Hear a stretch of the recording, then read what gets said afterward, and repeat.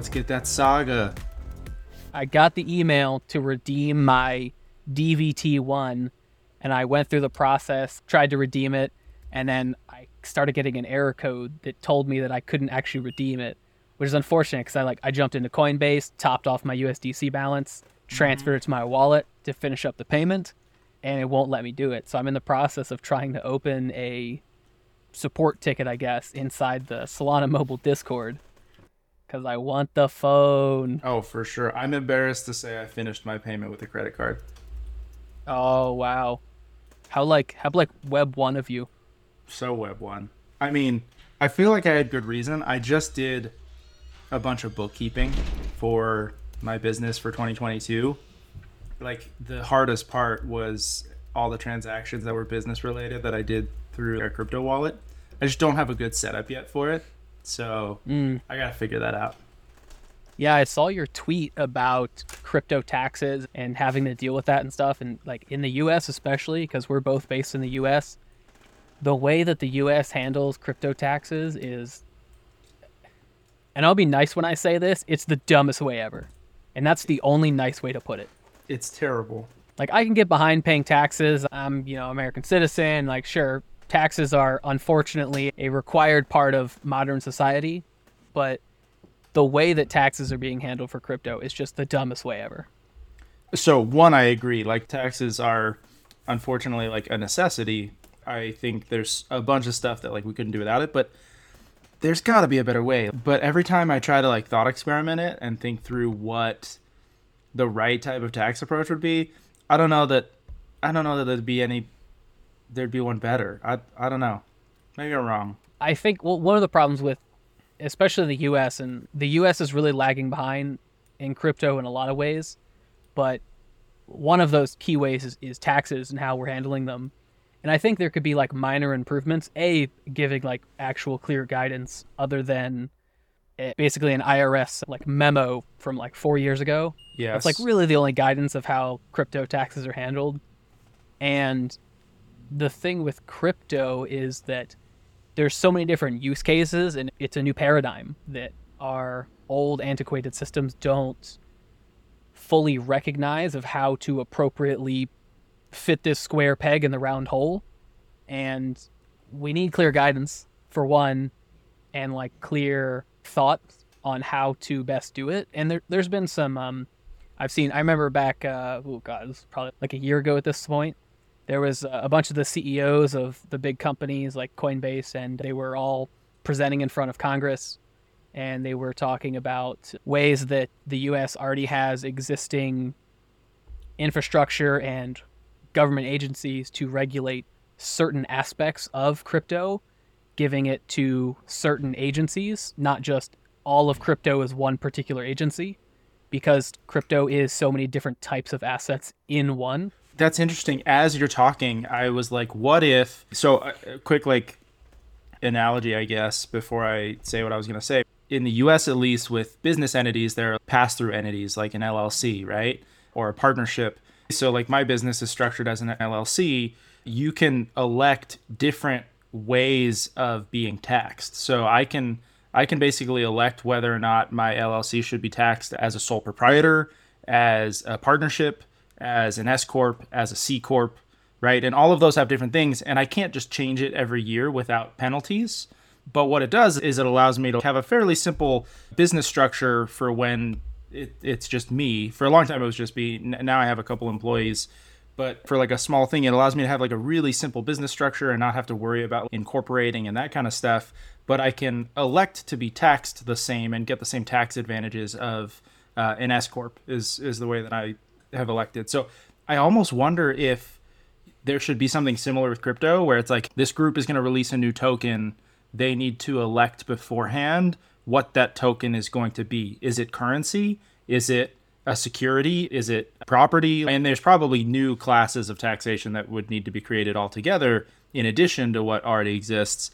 But it almost feels like, yeah, we should have more granular ways of classifying tokens for tax purposes.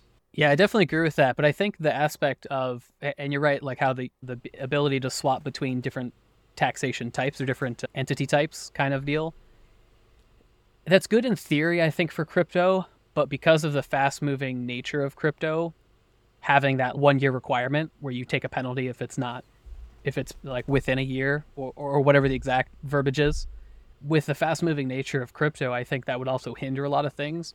You mean like short-term capital gains tax versus long-term? No, like you were saying, for an LLC, you can opt in to be an S corp or a C corp based off an LLC Oh, or a sole got it. proprietorship, depending on Yeah. various factors. But like having that as a 1 year mark of, you get a penalty if you change between C or S corp within that 1 year time frame, or whatever it is, because crypto moves so quickly, because it's new technology, right? And that every single token could really be multiple of those new asset classes. It just circles back to my original comment of square peg in a round hole. Like, we need actual from the ground up, like a framework from the ground up provided by government entities to operate under and operate within. I get the whole square peg round hole thing, but also the challenge, the frustration rather, around taxing something that is variable in value. Like, its value goes up, it goes down, it goes up, it goes down. Like, that's something that already exists with typical securities, right? It's very frustrating, I presume, as a trader to be like, yeah, sure, I'm buying and selling, but it doesn't feel like liquidation to me. It's like I'm just treating my portfolio as a whole and trying to maximize the value of the portfolio. And, I'm getting taxed for all of these things that, like, to them don't feel like it should be a taxable event. And we've just settled on some rules where it's like, yeah, that's the way it is.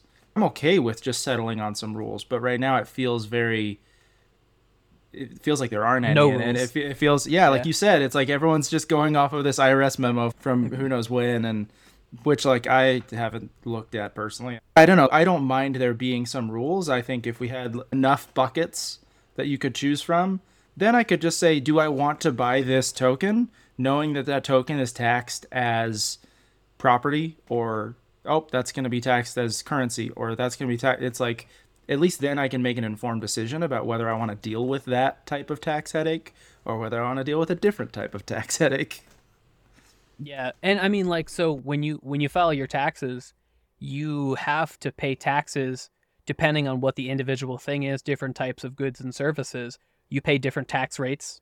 And then also, if you're in a different state or if you're interacting with people in another country, you're going to pay different tax rates based off all of those factors.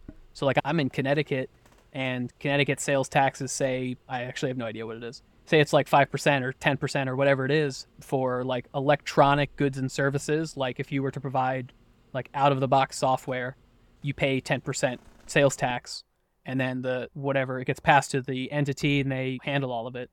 But then for, say, if you were a car rental organization, you pay a different sales tax on the income you generate from renting out your car to individuals. Within the US, there's already these different tax brackets that when you as a company go to file your taxes, you have to say, I generated X amount of income from this type of income, Y amount from this other type of income. So, like, why can't we do the same thing with crypto? It just makes so much sense. Also, if there were clear rules and if tokens were designated as, like, this token is for this thing, then it could all be automatic, right? Just, like, easily generated from your wallet address. Because that's the biggest headache right now, is I have to comb through transactions and try to figure out, like, what is this transaction supposed to be classified as? And if I'm wrong, I could potentially get in trouble down the road with the IRS. Yeah. Not that I'm actually concerned about that, because it's like I don't have a massive portfolio. I'm small potatoes. Worst case scenario, it's like, oh, you did this wrong. And it's like, oh, sorry, let me fix it and maybe pay a little bit of interest.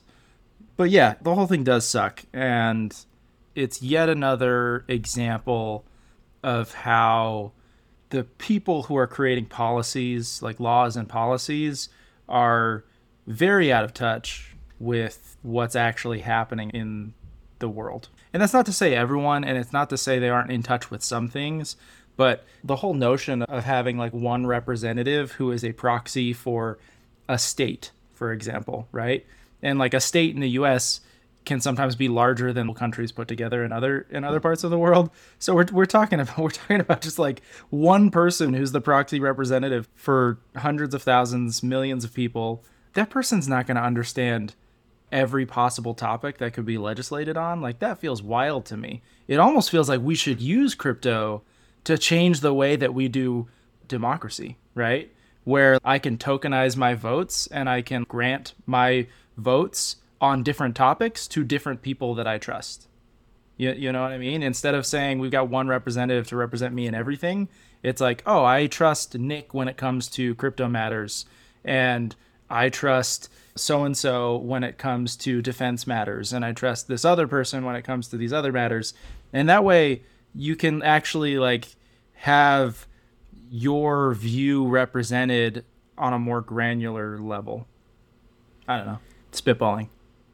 And like this also comes from like we're both American citizens. I was born and raised in the U.S. I don't know where exactly you were born and raised, but Same. and I've traveled to a handful of other countries, and I love talking with people from other countries that either have never been to the U.S. or have been like maybe once in their life. I love getting that viewpoint of outside looking in, and this obviously comes from the viewpoint of people from the U.S. and like we have granted a much different viewpoint of how the world works because of our life experiences.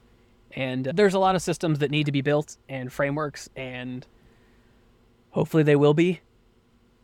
Yeah, really the last few hundred years has just been this process of the world getting smaller, right?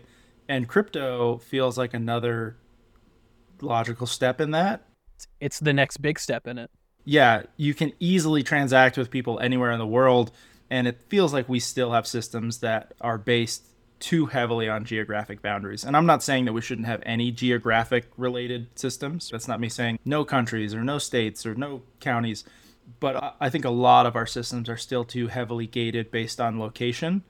And even just the last 3 years from sort of the start of the COVID pandemic to now, it's like everything is remote, location is irrelevant. Who knows how long it'll take for our systems to catch up to that. Anyway, this whole thing was like a wild tangent. I have no idea how we got started talking about taxes. Yeah, it's all because I can't get my Saga phone yet. It's all because of the Saga. Saga, Solana Mobile, if you would just send Nick a Saga, we wouldn't have gone on this 12, 13-minute tangent about taxes. I mean, that's probably fine. Taxes are fair. And so huge shout out to the Saga team and the Solana Mobile team. I'm actually actively in Discord chat with one of them trying to figure out my personal phone situation. The tech that the Solana Mobile team have put together is it's revolutionary, not only for the crypto space and blockchain and specifically Solana, but it's the next stepping stone. And Anatoly and Raj have talked about this many times in public. Same with Austin Federa and all the big names. Like, the power that the Solana Mobile is going to unlock, and having the ability to have a mobile first experience with crypto is going to easily expand the total market and the total amount of users and people that are actually able to use crypto and whatnot around the world. Like, it is amazing. And I'm so excited for it. I'm so excited to get it. I don't think I said this on when we were recording, but like I finished my order this morning. So I'm just sitting here like waiting to get an email that it's shipped and that it'll be headed my way. So freaking excited to get that phone. That being said, I'm like an interesting level of excited about it because I'm an iOS developer, right? I wouldn't say I'm loyal to Apple in the sense that I love Apple just because, but I know the ins and outs of Apple devices, and that's mostly what I use. And while I'm super excited about Saga, I also don't see that changing anytime soon for me. Like, I don't see Saga as being my personal device. I could be wrong, by the way. I could get one and be just wildly blown away and be like, oh, my iPhone is now going to be a dev device for, when I make iOS apps for clients, and Saga is going to be my walking around device. I don't know.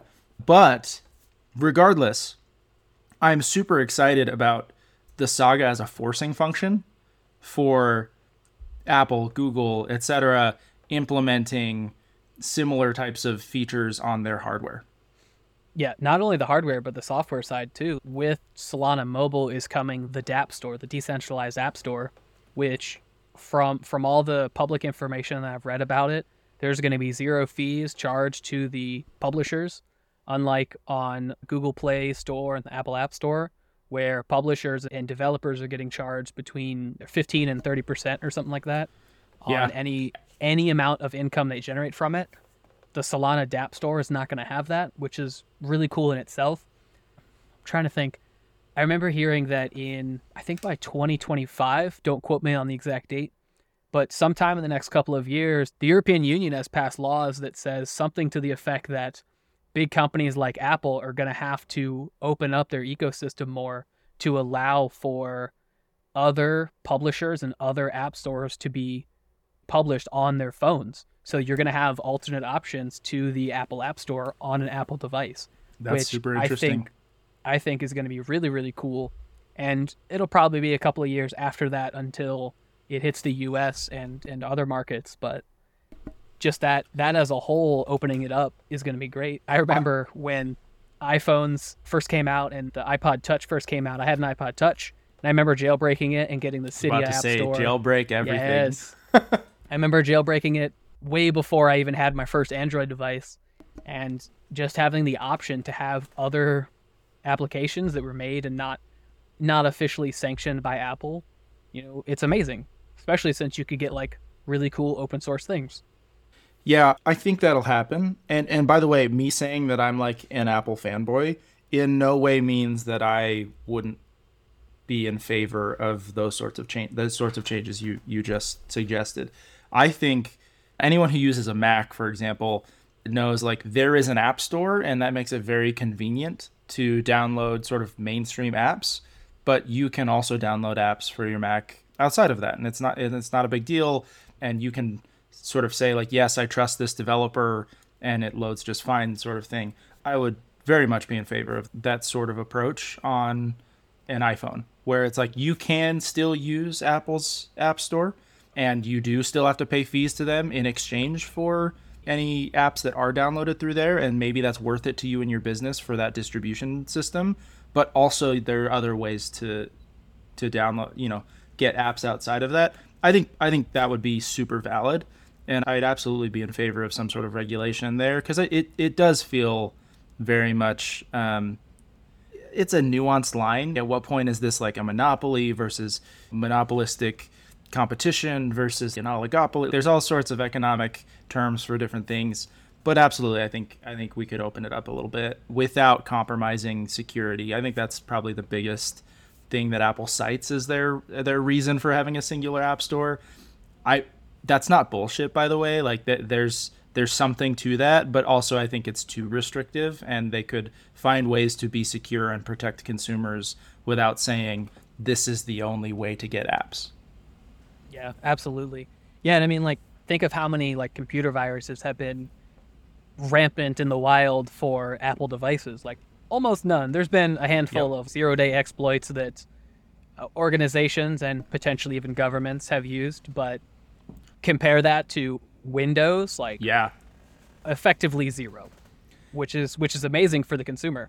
If you're someone who's like, I'm going to use a more open system in exchange for me having to be more security conscious, that's totally fine. I also think it's totally fine, and this is what I've done, is like, I just want my thing to work, and I don't want to have to worry about whether I did something wrong and let a virus onto my computer.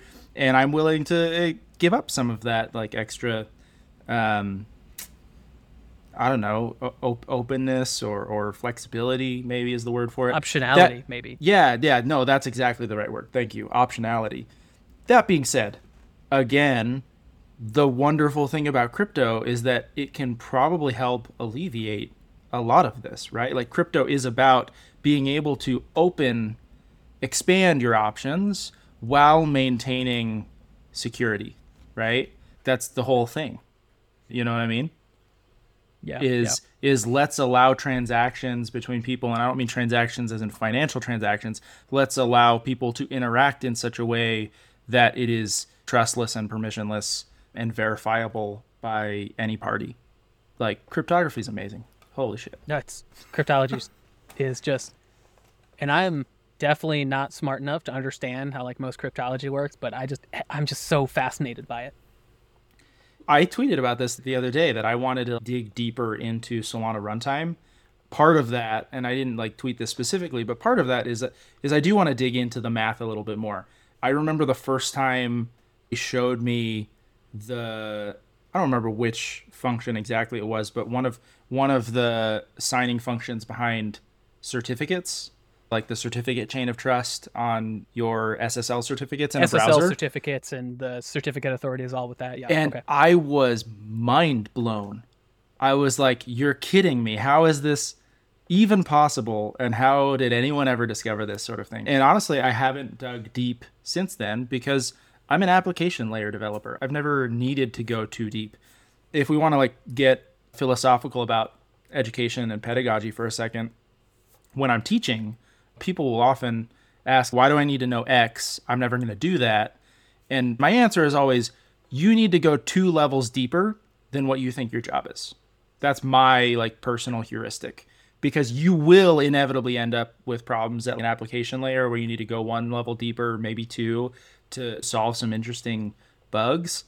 Depending on the system you're working on, it's like maybe that means, so you're a Swift developer doing iOS stuff. Maybe you need to know some Objective-C because a lot of the APIs that you're using in iOS use Objective-C. And hey, it would be great if you also knew some C because a lot of the APIs are in C. And it also just gives you like a foundational understanding of how object-oriented programming works, right? And that's not the only way to go deep, by the way. Like I just chose languages because it's an easy one to talk about. Because this is a developer-themed podcast. Ish. Yeah. Ish, kind of. And taxes and sorry. We don't know what it is yet. I don't even know. We're all over the place today, if I'm being honest, but I love it. That's fine. So I feel like I have that. Most of the programming I do, I know a couple levels deeper than that, and we're good. And I pride myself in that. But I want to get even deeper, even if it's just for my own knowledge sake, even if I never use it for a client. I would love to feel like, yeah, I really know the ins and outs of the Solana runtime. If I needed to, I could join the Solana core team in building out some new stuff and fixing some bugs and that kind of thing. That would be fucking awesome. I just don't know Rust yet. I gotta learn it. It's on my. You still don't know Rust? I know. I've been like tinkering with it. I'm like still very new to it. Like I'm not a gigabrain like Armani. Okay. To any listeners, don't take my exasperated you don't know Rust to Nick as meaning that you are less than if you don't know Rust. It's totally fine if you don't know Rust. I'm just giving Nick a hard time because he should know Rust. I didn't learn Rust until this past year when I started doing Solana stuff. It's actually understandable that you don't, because you have a full-time job that is not Solana focused at all. In fact, the fact that you're an amazing dev as is pretty amazing, right? I'm gonna give you that credit real fast, because that's not your full-time job, right? Like you don't work as a developer. I do not. Is this the reveal? Is this a segue? Is this the reveal into your job? We talked about that last time, didn't we? That I was like, dude, let's do it. We're segueing. That's good. With that segue in mind, I am not a developer for my actual day job. Not yet, at least. And I don't currently work full-time in crypto or in software development. I'm actually technically right now still active duty military in the United States Navy. I work on submarines and in the engineering department on submarines. So I do like this like weird combination of nuclear engineering and electrical engineering and mechanical engineering all like merged in, and then also instructing on top of that.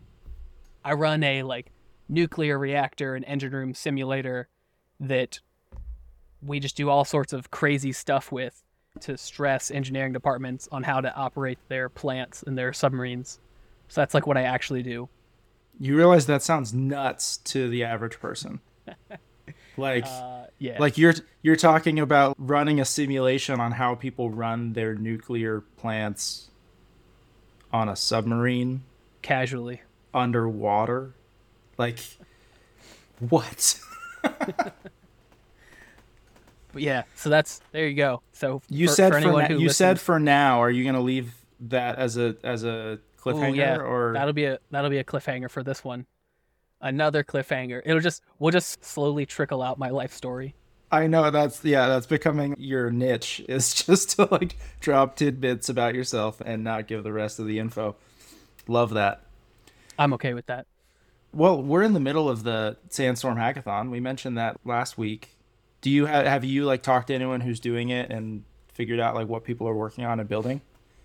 So I haven't really talked to anyone that's like openly announced that they're going to participate, but I got a chance to look at all of the public tracks that are going to be occurring. There are, I think, don't quote me on this, but like $250,000 worth of reward money out there for the top projects, which is really cool. And we'll have a link in the show notes for all of the tracks and all the details in case you live in under a rock. In case you live inside of a rock, you can check out the link in the show notes for Sandstorm details. There's a bunch of tracks and kind of all over the place of what people can and cannot build. And one of the things that I want to point out is that there's a bonk track, and the description for bonk was just bonking with bonk, something like Ball. that. So there's the bonk shout out for the episode. One of the cool things is that projects that open source their code are open for bonuses with the prize monies and the winnings for the hackathon, which is awesome because the whole Solana community is really pushing to try to get more open source projects out there, reference implementations for everything that's going on and really cool projects. So if you are participating in any of the hackathon events, make sure you also check the descriptions for each of those tracks that you're applying to, because some tracks do require you to open source your code as part of applying to it. Other tracks do not. So keep in mind based off whichever track you're thinking about applying to. I'm not gonna lie, the one that caught my eye the most was local dev tooling, which sounds unexciting if you're not a dev, but I feel like if you're a Solana dev, you're like, oh yeah, I want better tooling for my local dev environment. I thought about that so much and wanted to like, don't get me wrong, everything I say here is not to knock on those who have already made dev tooling, right? Think like Anchor and that sort of thing. Amazing things have happened in the last couple of years to take Solana from not existing to being where it is today, but it's still just so young. So as a dev, I'm over here like, yeah, the tooling could be better. Things could be automated more. I'm watching that track very closely. If I felt like I had a little bit more time right now, there's some things I would love to build myself, but it's just realistically not going to happen. So I've got my eyes on the submissions there, and I'm super interested in what comes out of that. Yeah, I think that's a good track to keep in mind or to pay attention to. I think I'm probably most excited about the social web app track. So with like all the craziness that's happened with Twitter, and Twitter's kind of universally accepted as the techie home of the internet. And with all the craziness that has happened the last couple of months with Twitter and other social networks, that they're becoming more restrictive, which is really ironic based off of the public statements made by the individual that bought it. I think having more user friendly, having like a really good UX experience, which I guess is redundant, having really good UX for, I'll say it, for normies, for regular people to try to experience and to successfully experience what blockchain can do. I think realistically, like social media, social networks is kind of the thing that's going to bring all that together. Think about when Facebook first really got traction and became so popular. Like, I don't use Facebook. I don't believe in what Facebook stands for anymore. But all the traction that the internet got because of social media, like social media is the way of getting everyone to accept crypto and to accept blockchain technology. So I'm really excited to see what happens and what gets built in the social media tracks or the social web app track. That's an interesting take. I don't know what I think. I feel like mass adoption is only going to come when people don't know or have to accept crypto, right? Like it just is what is underpinning things. Like, for example, we talked about certificate, like, chains of trust on SSL certificates. Nobody knows what that is. Nobody knows that's what's happening in their browser. It just is happening. I think the future where everybody uses crypto is 98% of people don't know they're using crypto. In the same way that 99+% of people have no idea what an SSL certificate is. But that's just me personally. Although I agree that social could be a huge part of onboarding the people who make that happen. Absolutely. You know? I mean, like, think of, to circle back to your point about people not knowing, like, the Starbucks rewards program. Granted, it's on Polygon, so shade, but the Starbucks reward program it's underpinned by crypto. It's underpinned by blockchain technology. And if you've read any of the press reports or the press releases by Starbucks, they don't really say that. They don't use the term NFT. They don't explicitly really talk about crypto or blockchain. They just say buzzwords like digital assets and ownership and things like that. But it's underpinned by blockchain technology. And I think it was at Breakpoint when Instagram announced that Instagram creators could publish their artwork and artwork from their profile minted as an NFT within Instagram. How that works, I don't know. I don't use Instagram at all, but there was some announcement about that. And it's like all of these, what we would normally consider like Web 2, there's all these legacy companies are starting to slowly adopt it as it becomes more and more stable and more performant as time goes on. Yeah. It's cool stuff, though. I'm excited. I know I pointed out one track in particular, but I'm excited just in general, right? Like, super stoked to see what comes out in DeFi and liquid staking and everything here. I know a bunch of people put this together, but big shout out to Mert. I know Mert did a lot to kick off Lamport DAO happening, the hackathon happening. It's awesome to have certain people become public figures to sort of galvanize the community, especially the last few months. Things have been like all over the place. Obviously, like Bonk was big in getting people hyped again. Who knows what's happening with Bonk now? You can be less and less sad about having sold it. I think I said this last time that it's like you either sell too soon or you sell too late. I'm on the trajectory of selling too late. But we'll see what happens. Anyway, yeah, I think we probably wrap this up, right? All right, let's wrap it. Thanks for listening. Love you guys. See y'all next week, I guess.